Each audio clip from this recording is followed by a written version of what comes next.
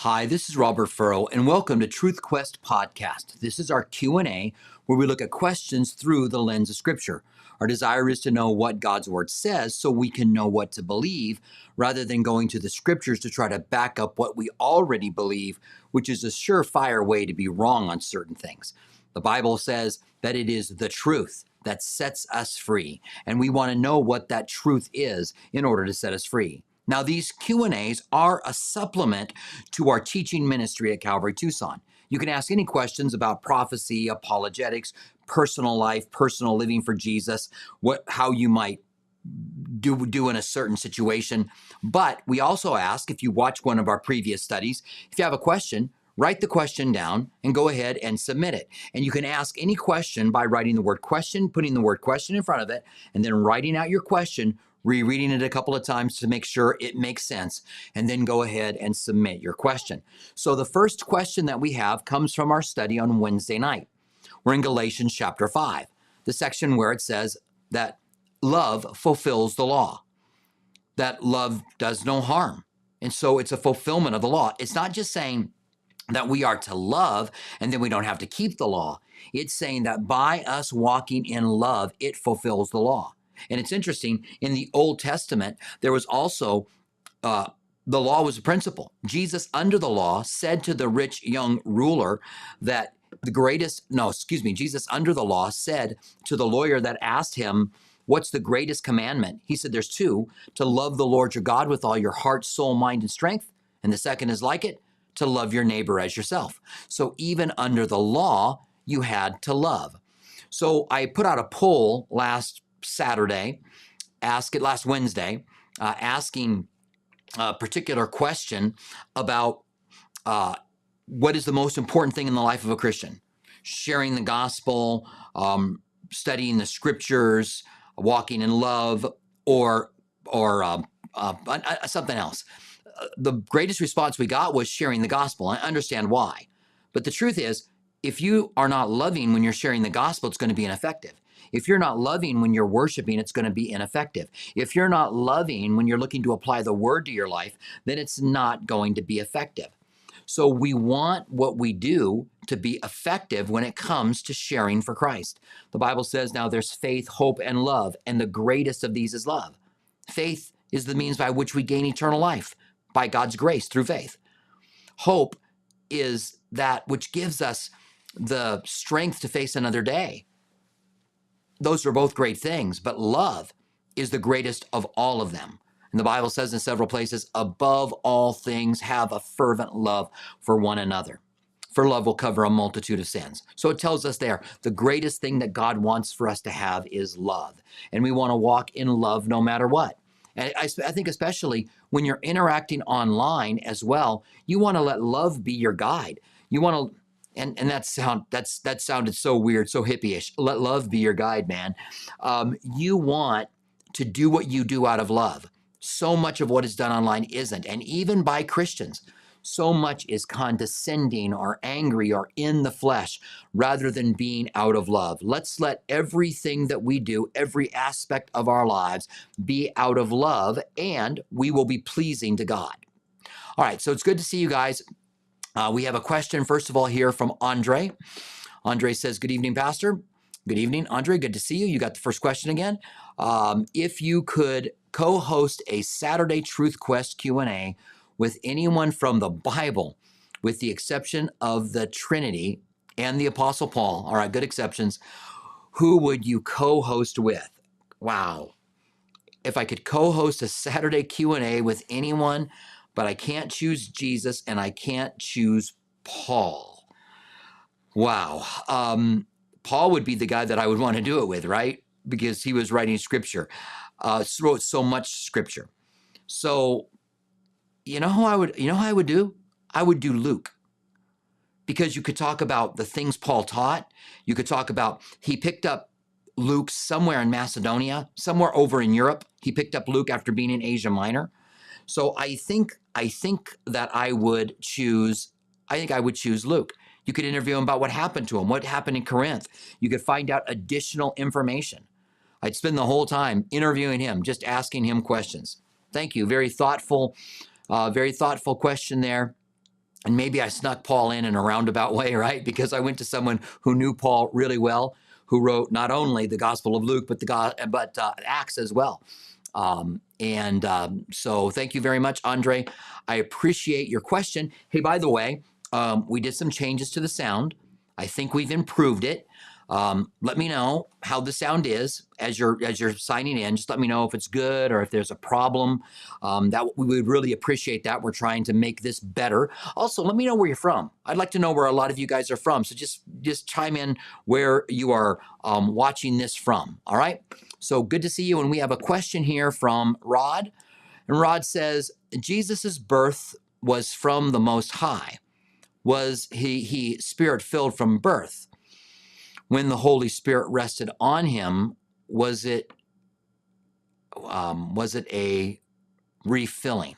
All right, so thank you, Rod. I appreciate that. That's a good question. So was Jesus filled with the Spirit from birth? So we think about Jesus in his complete humanity and in his complete divinity. And in his complete divinity, there would be a way in which he is one with the Holy Spirit. As a man, would there be an infilling of the Holy Spirit? And we would picture the infilling when he was baptized, and the Father said, "This is my beloved Son whom I will please," and the Holy Spirit descended on him like a dove. May not have been an infilling, but a revelation that he was filled, that the Holy Spirit was there. In other words, when the Holy Spirit came upon him, it was just a sign that the Holy Spirit was in his life and directing him and leading him. And it says the Spirit drove him out into the wilderness to be tempted by the devil, which is the leading and guiding of the Holy Spirit, which is part of what being Spirit-filled is. People get really caught up in spiritual gifts, but forget that being filled with the Spirit is also being led by the Spirit. Jesus talked about the wind blowing where it wills, and the Spirit, or the wind blowing, us not knowing where it came from or where it's going, and the Spirit being like that, kind of working behind the scenes in our lives. So my guess is that he was filled with the Spirit even before. I think about when Mary went to see Elizabeth, when Elizabeth was pregnant with John, and Mary walked in the room and John jumped in her womb, in Elizabeth's womb. And I think that there was a sense of the Messiah being there, but maybe even a sense of the Holy Spirit being there. I can't imagine Jesus, the anointed one, not anointed before. And I guess I need to not be too emphatic about that. But I would say he's anointed. We know he's the anointed one. That's what Christ is, right? That's what the Messiah is. And so if he was the Messiah before his ministry started, then he needed to be the anointed one. I would think that would be the case. That's where I would lean. I'm sorry to give you that's the way I would lean answer. I want to be correct in the things that I'm saying and look at them in a biblical way. All right. So we have a question from Kara and Rod. Kara says, when they interpret the Bible, did they use a little g, God or gods, instead of saying demon? All right, let me try to figure this question out. When they interpret the Bible, do they use little g equal God or gods instead of saying demon? All right, I think I know what question you're asking. You may want to clarify that in a little bit if I don't get it right. So Paul talks about the gods not being anything, the idols not being anything, but that there are demonic spirits behind them. And in the Old Testament, when God talks about those idols, that they're not serving false gods, but they're serving spirits, false spirits. And so I think that's the question you're asking. And so in the New Testament, when it says gods instead of demons, I think it's because the people are worshiping the Greek pantheon as gods. Now, there was nothing like our God in the Greek pantheon. Zeus or Jupiter, the Roman name for Zeus is Jupiter. The Greek name for Zeus is Zeus, is the closest that we have to God Almighty, but nothing like it, not even close. And so there's nothing like him in it at all. And when it talks about the false gods and the idols that they worshipped in the Old Testament, Baal,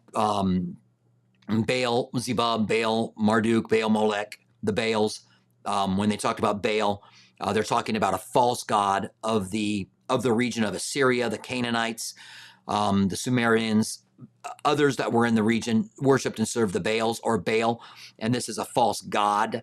I don't think that it would be identifying them properly as a false god, even if there was a demonic spirit that was working behind it.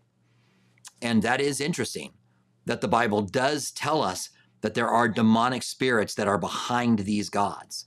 It may be just in persuasion, in the falseness, in the false gospel. We know in the latter days there will be doctrines of demons in the last days, and we are living in the last days where there are doctrines of demons. And maybe like these false religions that talk about other people being God, maybe they're just demonically inspired. So I think that's what you were saying. I appreciate your question. Albert says, we have a question from Albert. Albert says, hello, Pastor. Regarding the strong delusion God will send mentioned in 2 Thessalonians 2, 10, and 11, do you believe this involves archaeology or science, or could it be a false doctrine? Thank you. Well, yeah, let's go ahead and pull that up, Albert. 2 Thessalonians 2, 11 through 10 through 12. 2 Thessalonians 2, 10 through 12. I should have done this. I should have looked it up afterwards, but you guys can watch me type it out.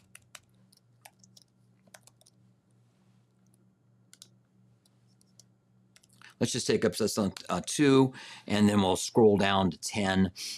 Okay, so here we go. And it says, well, let's pick it back up here. Let's pick it up in 5. Do you not remember that when I was still with you, I told you these things? And now you know that what is restraining, that he may be revealed in his own time.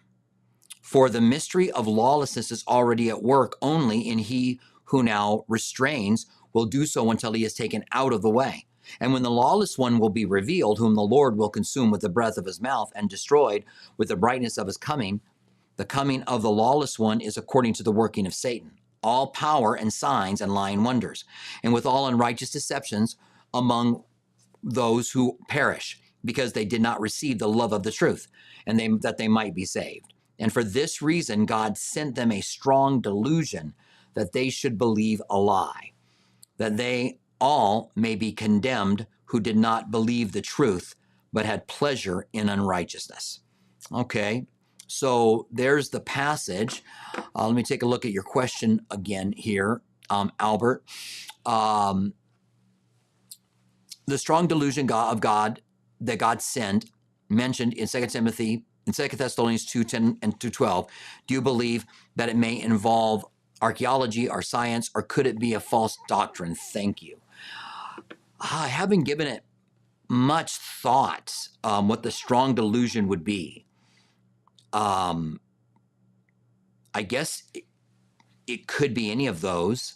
I'm thinking, I thought of the alien thing happening right now, that could be a strong delusion that's been sent, something that God would give them that they could hang on to. It reminds me of when Jesus stopped preaching to the crowds and only spoke to them in parables. He no longer spoke plainly to them. He had a distinct purpose that they would go into judgment, and this strong delusion in the last days. And I believe strongly we're living in the last days. And I think the strong delusion that he's sending could be one of those things that will just keep people that have crossed a line, that God wants to make sure that they have judgment. And so God sends them this strong delusion in the last days. I think it could be something to do with science or science fiction, or our archaeology. Maybe, I don't know. I mean, maybe what I study with archaeology, so much of it is covered up with science today, and they don't want to reveal the things that are being found with archaeology. Do you know that the oldest name of God, Yahweh, is actually Egyptian hieroglyphics that talks about the God of the nomads, Yahweh? And it's the oldest inscription of the name Yahweh. and it goes back to the time that they were in Egypt. And yet archaeologists and scientists today want to say that there's nothing about it. Maybe the strong delusion is a blinding of their eyes to the truth.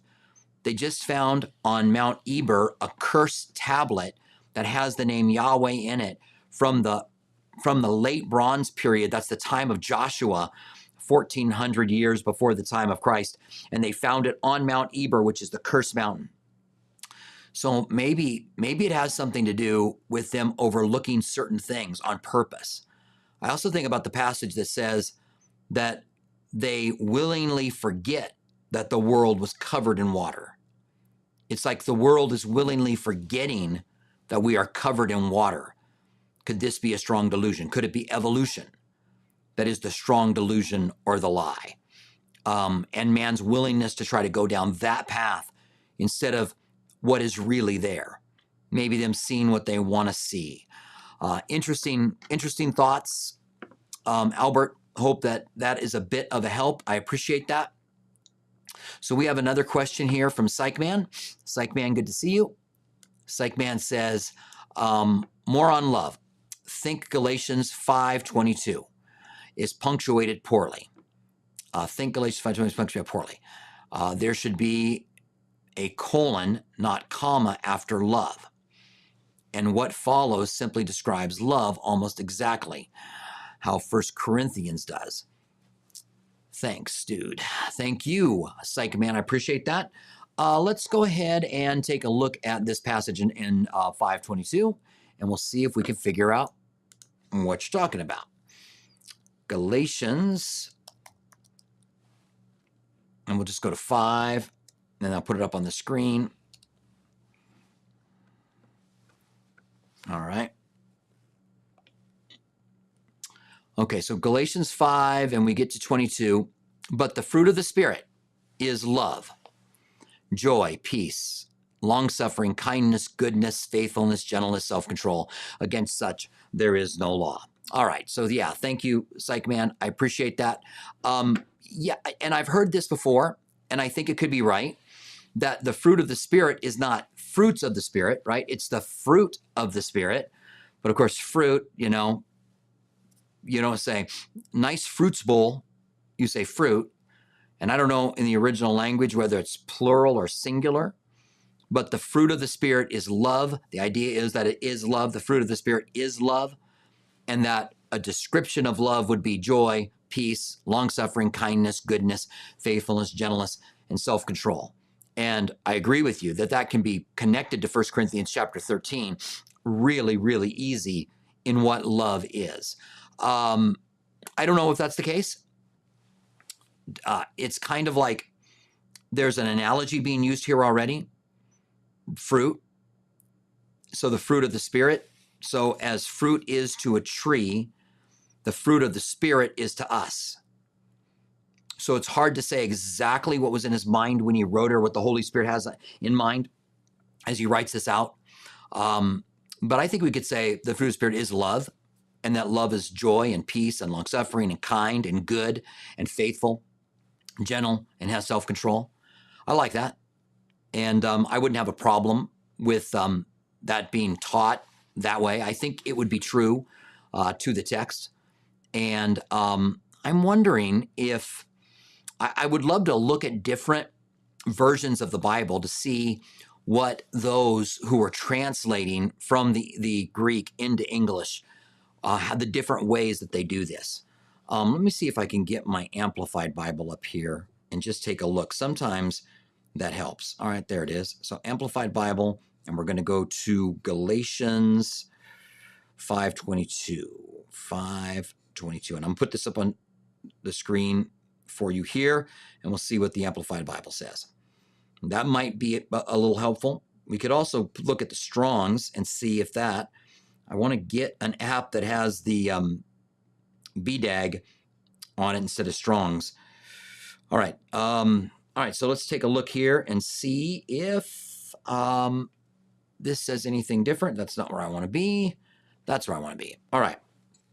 So, but the fruit of the Spirit, the result of his presence within us, is love, unselfish concern for others, joy, inner, peace, patience, not the ability to wait, but how to act while waiting, kindness, goodness, faithfulness, gentleness, self-control. Against such there is no law. All right, so not really very helpful to us. I would love to. I would love to talk to someone who knows Greek specifically about this. We now have a gentleman who is attending our church who has taught Greek his entire life. And he has offered to teach some of us on staff Greek. And I've got a myriad of questions that I want to ask him and to be able to look through and see how you look at it. So, yeah, I wouldn't have a problem with that, Psych Man. I wouldn't have a problem with the way that is, with the way that that is taught. And I've heard it before. So, yeah, I think it's okay. I'm not sure that it's completely what was meant, but I don't have a problem with it. Thank you. Jari says, question, when did Adam, and good to see you, Jari, by the way, when did Adam receive his soul? When do we get our souls? Or Napesh, life, is it when God formed him from the dust, or when God breathed into him, or something else? Thank you. All right, so this question comes up these days because of the overturning of Roe versus Wade. And the way that people who are Jewish by religion will talk about when there is life is when there's breath, and they will go back to this passage. When God creates man, and he's just an inanimate body made out of the dust, and God breathes on him, and he gives him life. And so they say when the child takes its first breath, that's when the child is alive, but it's not alive before that. I don't think it's a good analogy. In fact, I think it's a really poor analogy, because God doesn't breathe life into each person to give them life. He breathed life into Adam, and I assume life into Eve, and then from their procreation came a child who was alive. The life was passed on from the mother and the father, the egg which is alive, the sperm which is alive, coming together and making an embryo which is alive, and a human. And if you want to say embryo is not human, well, what is it? Categorize it for me. Is the embryo of a dog, or is it something else? What is it if it's not human?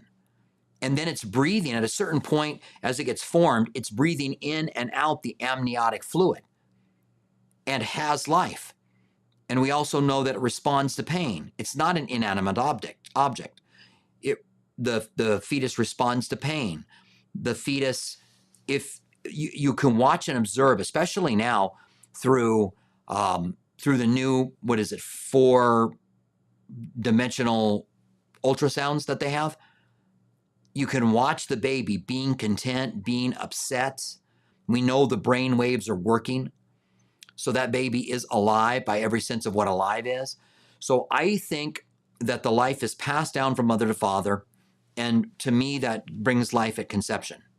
And that brings all kinds of problems, especially as science is continuing to advance. All kinds of problems come on the scene.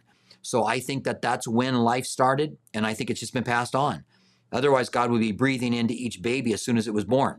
He'd have to breathe onto it before it would take its first breath. I'm not saying God couldn't do that, but there's nothing in Scripture to make us think that that is the case.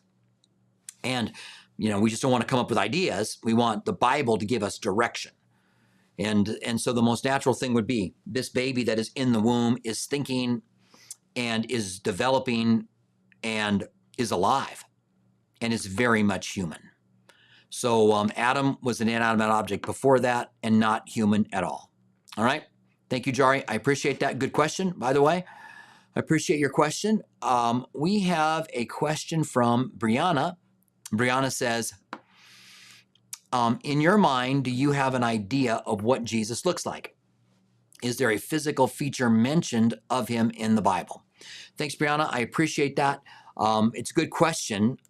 No, we don't. And I think the only thing we're told is in Isaiah, where it says, I think I'm going to have to sneeze, the only thing that we have is in the book of Isaiah, where it says that there was nothing good looking about him, that we would be drawn to him. But it may be that that was speaking of him being flogged and beaten. So it's that passage where he goes through, it's the suffering passage. And it says, we esteemed him stricken and smitten of God. And I think it might be the end of 42, the end of Isaiah 42 that says that. Let me just take a moment and pull this up on the screen and see if we can find that. I think that that may be somewhat helpful. 42, let me get to the end of the chapter here. Woo, all right, long chapter. I'm going to go put this up on the screen for you, and we'll take a look at it. Let's start in verse 24. It says, who gave up Jacob the kingdom of, let me get over to the New King James. I don't want to read that in. Okay. Who gave Jacob for plunder and Israel for robbers, who is not the Lord. He against whom he has sinned. I'm not sure where I came in. For they would not walk in his ways. All right. Therefore he has poured on him that fury and his anger and his strengthened in battle. He has set him on fire all around, yet he did not know, and it burnt him. That didn't help, did it? You know why? I'm in 42, not 52. Let me just go to 52. Sorry, I'm like reading that going, I'm not sure why this isn't saying what it's supposed to say or what it should say. Yes, okay, so now I'm in the proper place. All right, the sin-bearing servant, right? And it says, behold, my servant shall deal prudently. He shall be exalted, extolled, and very high, just as many are astonished at you. So his visage was marred more than any man, his form more than any of the sons of man. So shall he sprinkle many nations. It's interesting. His visage was marred more than any man. I wonder if that's saying, people can be pretty mangled. It's interesting that it would make that statement. His visage more than any man. I've always said, I don't know that Jesus suffered more than anyone, but he suffered greatly. I don't know if he was beaten more than anyone, but he was beaten greatly. That's an interesting statement. Verse 15. So shall he sprinkle many nations. He shall shut their mouths at them. For what had not been told, they shall see, and what they had not heard, they shall consider. All right, let me go. Sorry, Brianna, but let me go to Isaiah 53 and just take a look at it there. I hate when I can't find a passage. All right, so Isaiah 53. Who has believed our report, to whom the arm of the Lord been revealed? He grew up before him as a tender plant, as a root out of dry bone. Here it is. He has no form or comeliness, and when we see him, there is no beauty that we should desire him. So as I read that, I think what I'm seeing there, and then it goes on to talk about him being despised and rejected of men. So some say that that is connected to the suffering servant, and he had no beauty because he had been beaten and he looked horrible, and we would have turned our face away from him if we saw him. And maybe that's the case. But the way it reads, it seems that there's no beauty that we should desire him, would be that he wasn't a really good-looking guy. And so all of the shows that have really good-looking Jesuses, or a smiling Jesus, or whatever kind of Jesus they have, would not really be correct. I think he looked like Jewish people looked like in their day, which is not like Jewish people look like in our day. Judaism has been influenced by Europe to a large degree. They were scattered around the world and scattered all throughout Europe.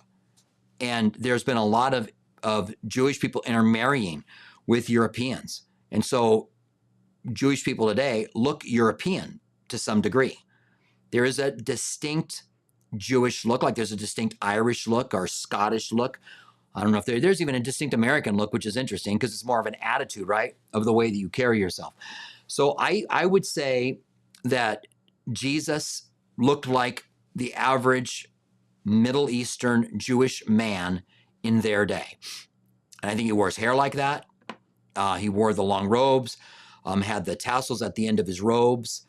But the Bible doesn't give us it could. I mean, we know what people look like that lived before Jesus, but the Bible doesn't do it, probably because we would draw pictures and we would start to worship it. Who knows what kind of weird things people would do if by chance somebody had made a sculpture of him, or by chance somebody had given us a description of him. I think the Holy Spirit has protected us from him, or protect us from that, Brianna, because people would end up worshiping them. It's kind of like the question, why did God hide Moses' body?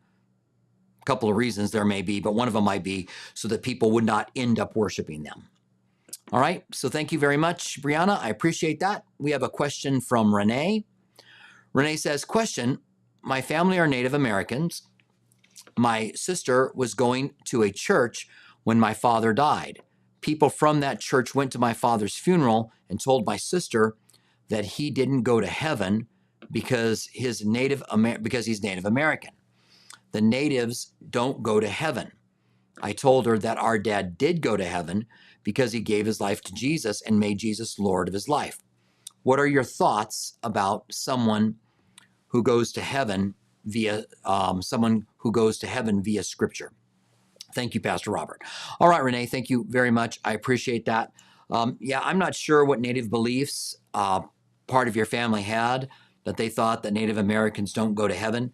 Maybe they're still looking back at the beliefs that Native Americans had in the past about the afterlife and have today about the afterlife that are not Christian. And maybe it's like a lot of people mix what the Bible has to say with the culture around them and what they believe about the afterlife. And maybe they've done that as well. And I would say the Bible's clear. We are saved by Jesus Christ, and that we go into his presence when we die. To be absent from this body is to be present with the Lord. And that is everyone. And it doesn't say that, except if you're Native American, then you're not going to go into the presence of God. Native Americans obviously are people just like us. And so when they die, there isn't something different that happens to them. Not better, not worse. We are all people that stand shoulder to shoulder. To God, there is no Jew or Gentile, the Bible says. There would be no Native American, nor Englishman, nor whatever else you might want to say are American. There would be no distinction. God sees people. No male and female, too, by the way. God sees people, which is really good news for women. In Mormonism, if you're a woman, you're treated different in the afterlife. In Christianity, if you are a woman, then you are an heir.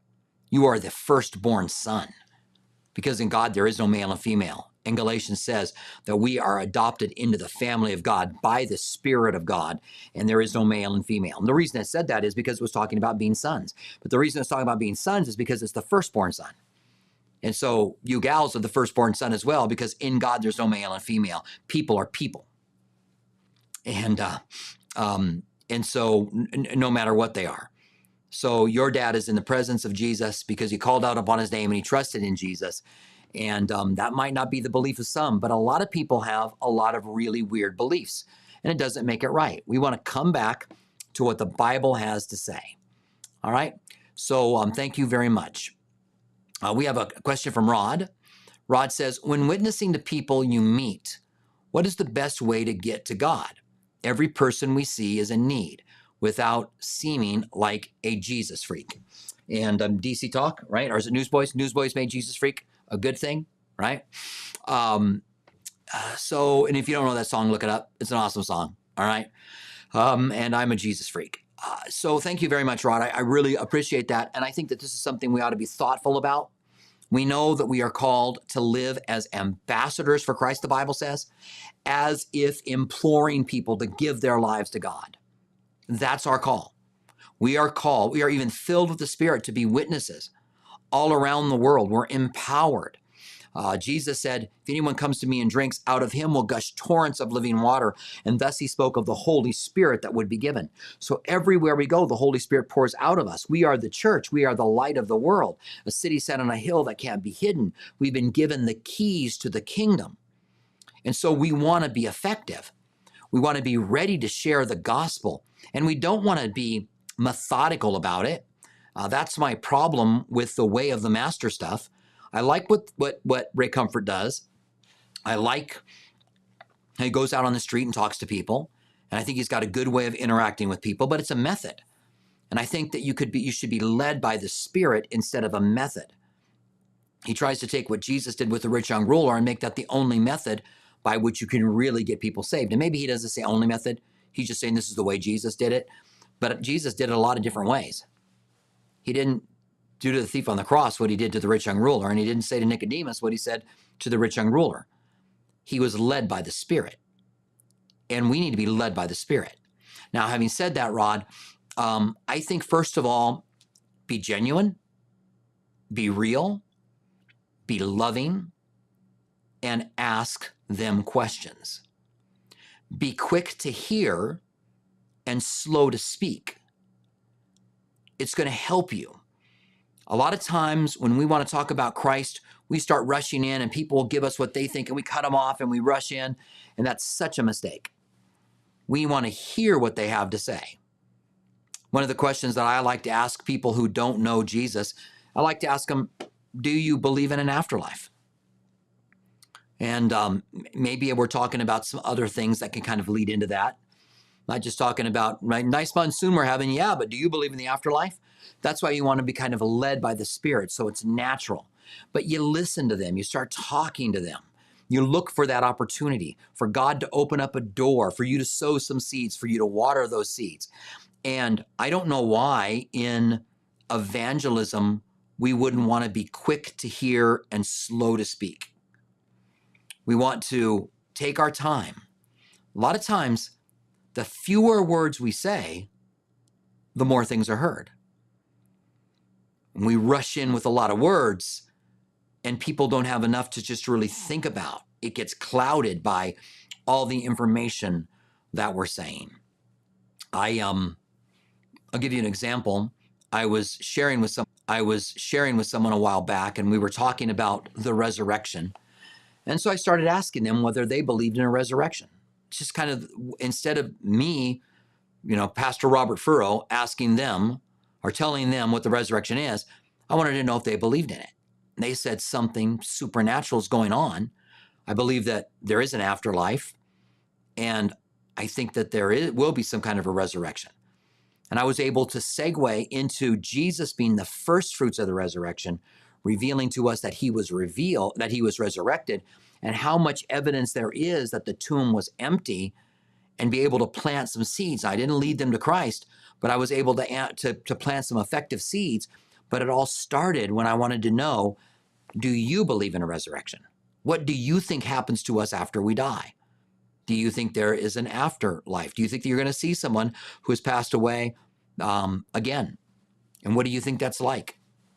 And listen to them. Take a real interest. And you're not just asking to be able to get in what you want to talk about, but you're really taking an interest in them.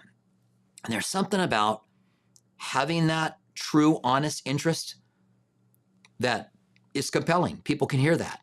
And I even like to repeat it back to them, because I don't want to build a straw man that I can tear down. My goal is not to tear down what they believe. My goal is to bring it to the truth. So I'll ask them repeatedly, so you think there's some kind of supernatural existence after life here on earth once the body's gone, and that there's life outside of the body? And what I'm looking for is for them to go, yeah, that's it. Because so many people will repeat back a straw man, and they have to go, no, that's not what I believe. And if they say no, then you can listen again and then try again.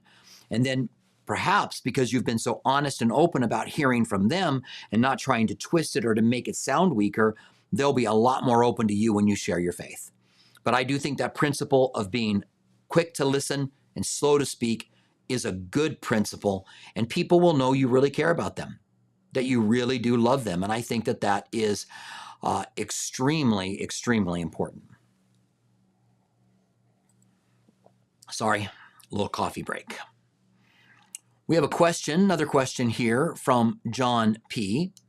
And John says, "Hi, Pastor Robert.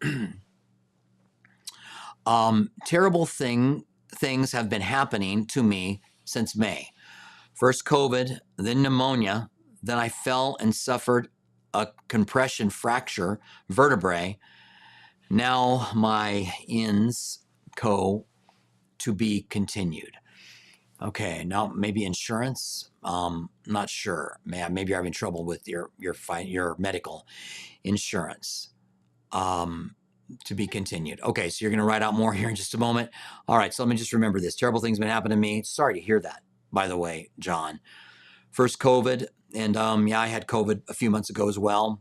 Then pneumonia, okay, and then suffering a fall with a fracture of the vertebrae. So I'm sorry to hear that you're going through all of that. Let me see if I can pick this up again. All right, we'll pick that back up again when I see it. Okay, got it. I got it here. Here we go. Now, now the insurance won't approve the MRI or additional pain meds that may help. I have the Lord's peace and comfort, but all pain is still here. I feel like I'm being attacked. Question. First of all, sorry that you're going through this. There are dark seasons in all of our lives, and there's the saying, when it rains, it pours for a reason, because sometimes it seems like everything just comes down upon us. And you have to think, God could have stopped it, but God didn't. I'm not saying he caused any of it. I don't know. But I'm saying God could have stopped it, but didn't. And so you wonder, is God working in this? So is there something for you to learn out of this? That's the question. Is God speaking something to you through it? Is God just wanting you to trust in him in the middle of this? And if you are being attacked, remember that Paul was attacked from the enemy and prayed that he would be delivered, and God said no. A messenger from Satan, he said, to buffet me. But he knew that God was using it in order to keep him humble. Now, I'm not saying that that's the reason these are happening to you. I'm just saying if God's allowing certain things to be happening to you, John, it's because God has a purpose for it. I think he's always got a purpose for our suffering. And sometimes things happen to us because they wake us up and they cause us to seek God more. Maybe it gives us a deeper spiritual understanding. We're in a different mindset when we're facing troubles. The Bible says, in this world you will have trouble. Jesus also said, I've come to give you life and life more abundantly. So we want to keep the proper balance with it. That, yeah, God wants to bless you, but you're going through difficulties right now, and you may be under attack. And if you are, then it's time to pray, to really seek God. If that is the case, if you are under attack for that reason, John, it may be that God's going to use it even though you're not under attack. Maybe it's just the human things that happen. You know, bad luck happens to us. It just happens. And sometimes it can be like, again, and when it rains, it pours. It happens and happens and happens and happens. And maybe God will use it for his good if you love him, but it certainly can be discouraging. It can be hard when you face one thing after another thing after another thing. But my prayer would be that God would use it in your life for the good. And when I hear that people are going through extremely difficult times, like a while back, the shooting that happened in Texas, and that kind of seems to be a regular thing anymore. My prayer for the family is that God would use it in their lives. That somehow the death of a child or the injury of a child would end up being used by God to do some incredible things. And when difficulties are happening in my life as well, I'm praying that God would use them. I don't want my sufferings to not mean anything. I realize Paul said, I want to know him in the power of his resurrection and in the fellowship of his suffering. And Paul talked about completing the sufferings of Christ in his own body. And maybe there needs to be a little bit more of that alignment with us, where we think, I'm going through this difficulty and I'm completing the suffering of Christ. And maybe God will use this. I can tell you, my late wife, Lisa, had that mindset, having stage 4 cancer, having hope that God was going to heal it, and having no evidence of the cancer for a while was very powerful. But when it was evident that it was there and that God wasn't going to heal her, and she finally became aware of that, she saw it as God using it. And everywhere she went, she looked for God to use it for her. And she was in the cancer center. Now it's Banner, but then it was the U of A hospital. And she was in the children's area. And she saw these children with cancer, and it broke her heart having cancer herself. And she ministered to these kids in a great way. Through our Practical Christian Living Foundation, we got them some card. We just put together a package, a gift package for those kids and their parents, their family. But God can use this, and that's not trivializing what you're going through at all, John. But that God can use what you're going through. But also know this, life has seasons, and this season will be done. This will not go on forever. Joseph had 4 distinct seasons. He was the beloved son. He was the prisoner in Egypt. He was the ruler in Egypt. I was trying to think of what the 4th one was. The loved son, the betrayed brother, the prisoner, and finally the ruler in Egypt. And God has seasons in our lives, have beginnings and middles and ends. And I don't know where you are in this season. I hope it's a short one for you, John. All right. And thank you very much for that. So let's see. What else do we have here? And you guys pop in where I was hoping that you guys would say where you're watching this from. Just kind of wanted, as I was scrolling down here today, to kind of see the different places that you guys are. So if you think about it, go ahead and type in where you're from. Say hi from, and let me know where you're from. All right. Maybe I missed some of them before that. I am just looking for the questions, so maybe you guys already did that. I can go back and look later. So we have a question from Jim from YouTube, and Jim says, is it Christ's crucifixion or his resurrection that saves us? To me, the two are inextricably connected. Without the resurrection, no conquering death. Without his death, no resurrection. All right, thank you, Jim, for your question. So yeah, they are connected. We believe in our heart that Jesus is Lord and that God has raised him from the dead, Romans 10 says, and you shall be saved. So believing Jesus is believing that he came to this earth as a man, that he died on the cross for us, that he rose from the dead. But it also says, I think it's in Ephesians, that we have the forgiveness of sins by the shedding of his blood. And Jesus on the cross said, it is finished. So if the resurrection were when we were saved, then the work of salvation wouldn't have been finished on the cross, which is how we read that. We read, there's nothing else that we can do. There's nothing else that needs to be done. The work has been done. Now, Jesus was going to rise from the dead, and we do believe in him. We believe the truth, and we believe in the resurrection. And that is one of the signs that we're saved, or it's one of the things that we do when we're saved. We believe in him. We confess that God has raised him from the dead. We believe in our hearts that God has raised him from the dead. But the salvation for our sins took place at the shedding of his blood. And there's a reason for that. Because life is in the blood. And you and I have a sin nature. And with that sin nature, our blood was tainted. But Jesus was tempted in every way, Hebrews says, that we're tempted, yet without sin. So he was an innocent man with innocent blood. The only one since Adam to have innocent blood. Adam and Eve, I guess, in the garden before they fell, to have innocent blood. And it was shed for us. That innocent man shed his blood for us. So thinking theologically, it is the shedding of the blood on the cross. It's not the nails through the hand. It's not hanging up on the cross. The shedding of the blood causes death. It is by his death.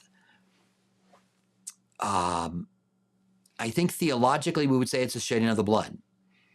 I think there's a passage that talks about his death for our sins, but I can't remember what that passage is. But I would say that's the moment we're saved. And I see what you're saying, and I would agree with you that without the resurrection, there's no conquering death. So the resurrection was absolutely necessary. But the burden for sin was carried on the cross, not carried in resurrection. So I hope that helps. And I think that is true. The resurrection is absolutely necessary, and it is our first fruits for the resurrection, Jim. And so it's very important. But the work of the cross the work for our sins was done on the cross, and the shedding of blood, which I think is also a reference to his death as well. And I think there might be another verse that talks about his death for our sins. But I know there's a verse that talks about the shedding of the blood. And I use that because there are people that believe that he died and went to hell and suffered for us in hell. But the Bible never says that. That's a false teaching. The devil wasn't holding him down. The demons weren't beating him up, as some preachers like to say. He did the work by shedding his blood for us on the cross, not going to hell for us. That's a false teaching. And Jesus did preach to spirits that were in chains, but he wasn't in hell being punished. Andre says, and good to see you again, Andre. Andre says, would it be prudent for a person living on earth during the tribulation to move to Jordan? Daniel 11:41. I'm interested in what Daniel 11:41 says. So let me get this, Andre. All right. So Daniel 11:41. Let me go ahead, and I'm getting more used to this thing. Daniel 11:41. Let's take a look. Let me go ahead and pull it up on here for you. Put it on the screen.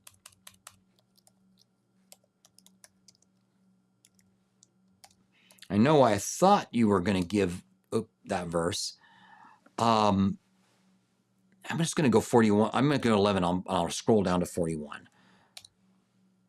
So let me go ahead and put this on the screen for you. Let me get down to the area so it's not just going by while you're watching it. All right, so here's 40.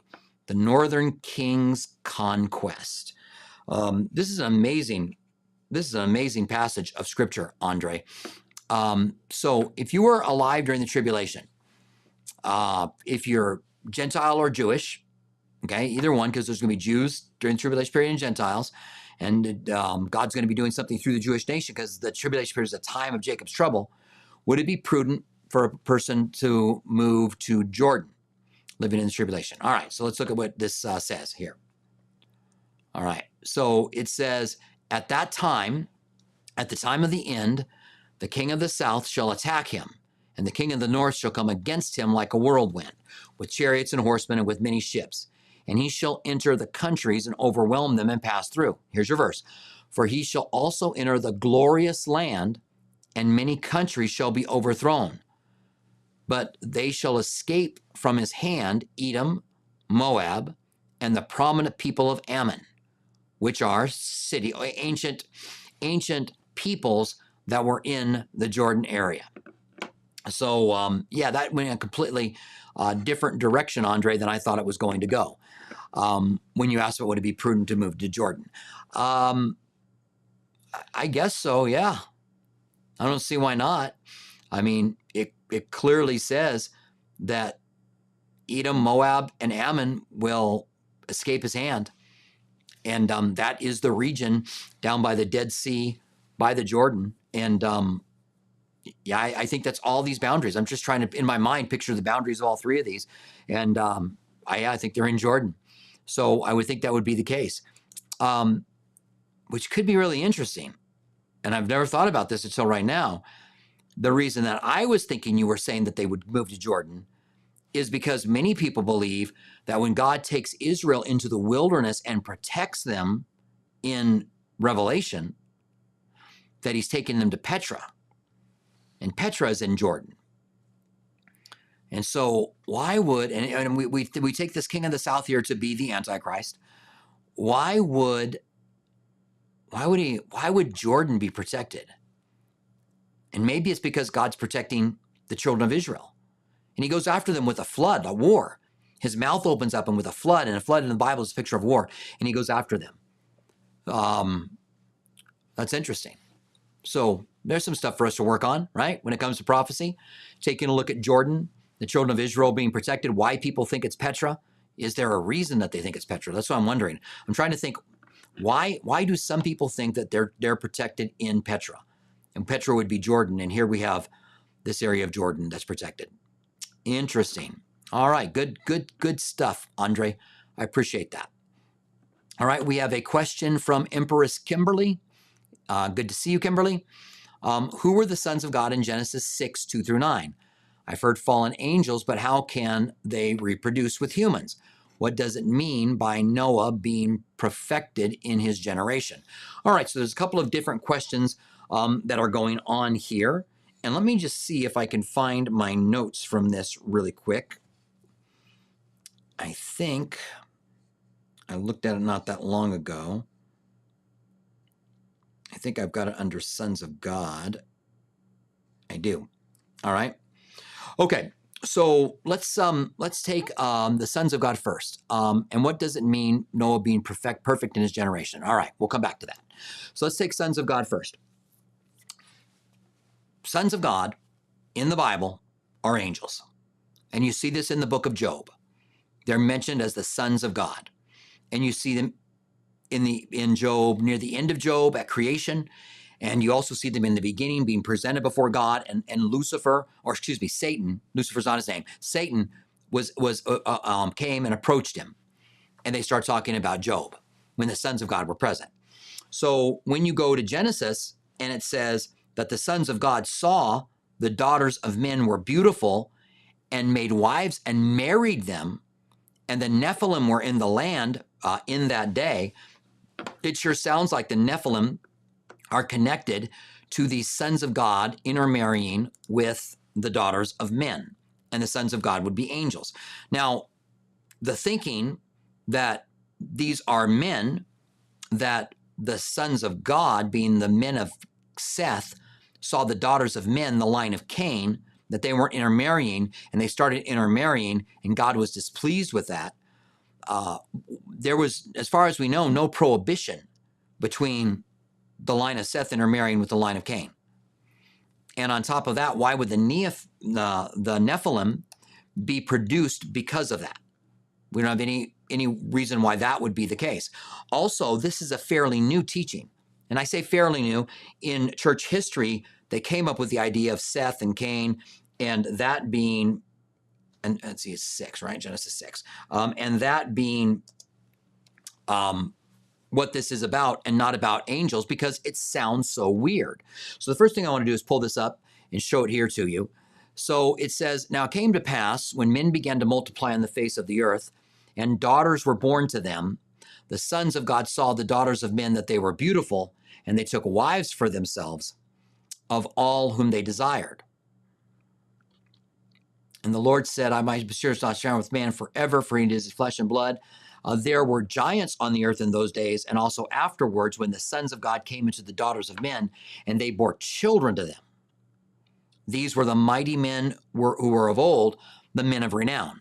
Now, if you go on and you do a study of the giants, the Rephidim, you find them in Ezekiel, you find them later on as well, as you do here. And many believe that this is connected to why God destroyed the earth, the wickedness of man, as part of this. The older look, when you're talking, first century Jewish writings on what took place here in this event, was that it was angels. Now, what does that mean? If angels, Jesus said, can't marry nor are given in marriage, maybe they can take a form of a human. And if they can, was there something genetic going on? It's strange, I know, but there's a lot of strange things in the Bible. We shouldn't reject something just because it's strange. Could it be demons possessing men, and then men taking wives, but demons being the ones doing it through men, and somehow genetically altering the children? And the Bible says, as it was in the days of Noah, so it will be in the last days. And could there have been a genetic altering causing the Nephilim in their day, the mighty men, and some kind of a genetic thing going on today that would cause it? Now, one more look here, and this is just the passages in the New Testament that talk about this event.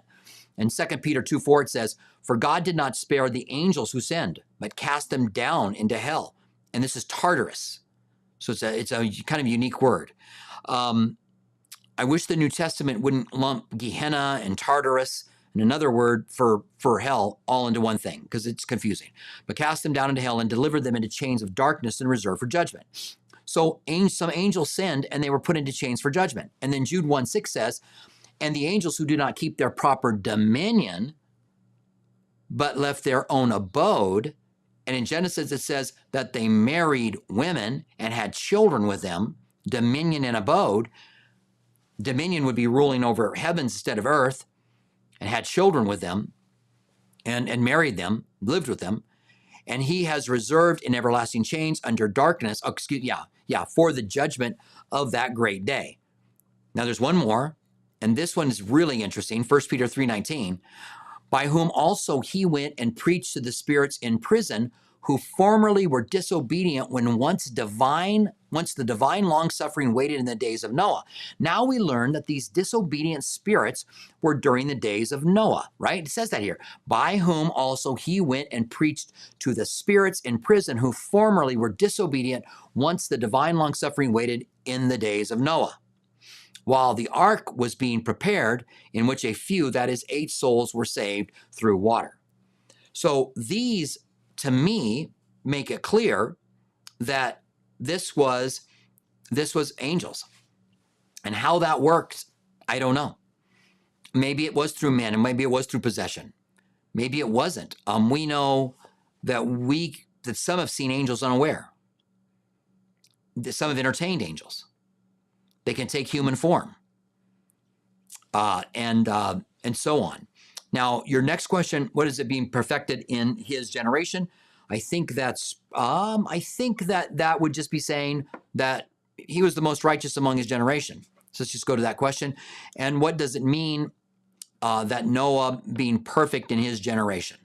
So that's what I think it means. I think it means not by any means that Noah was perfect. I don't think Job was perfect either. They had their problems. Obviously, Job wasn't. He was rebuked by God at the end of the book of Job. But for their generations, he was righteous. He was the most righteous man who was alive. And remember, Noah found grace in the eyes of the Lord. So grace is undeserved favor. So he didn't earn it, but he found grace in the eyes of the Lord. All right. So thank you very much for joining us for this Q&A. Really appreciate it. A good time being able to go through the scriptures, and really interested, Andre, in Jordan and the passage out of Daniel chapter 11, by the way, which is an incredibly prophetic passage. It's so full of accuracy. That's amazing. And when it gets to the Antichrist, it's going to be just as, when we see what the things with the Antichrist being fulfilled, will be just as amazing. So stay close to Jesus. Love you guys. We have a study in an hour from right now. Actually, there'll be a worship service in an hour, a study in about an hour and 25 minutes. And we are in the book of Luke 21, as Jesus starts to talk about prophecy. And we're going to be talking about 3 amazing prophecies that came true. And if you want to watch the study, you can watch it online, Facebook, YouTube. You can go to YouTube into any video. If you go to that video particularly, the one on the 3 amazing prophecies that came true, and ask your question about prophecy or about that study, then we will choose one of them and cover that in the beginning of our study next week. As I said, these Q&As are a supplement to the teaching ministry that God has given me. So to the teaching ministry at Calvary Tucson. All right. So thank you guys so much for joining us. I appreciate you. Stay close to Jesus. Continue to love him. Let love be the most dominant thing in your life as a Christian. Love the Lord your God with all your heart, soul, mind, and strength, and love your neighbor as yourself. God bless you guys. I am out. We will see you later on.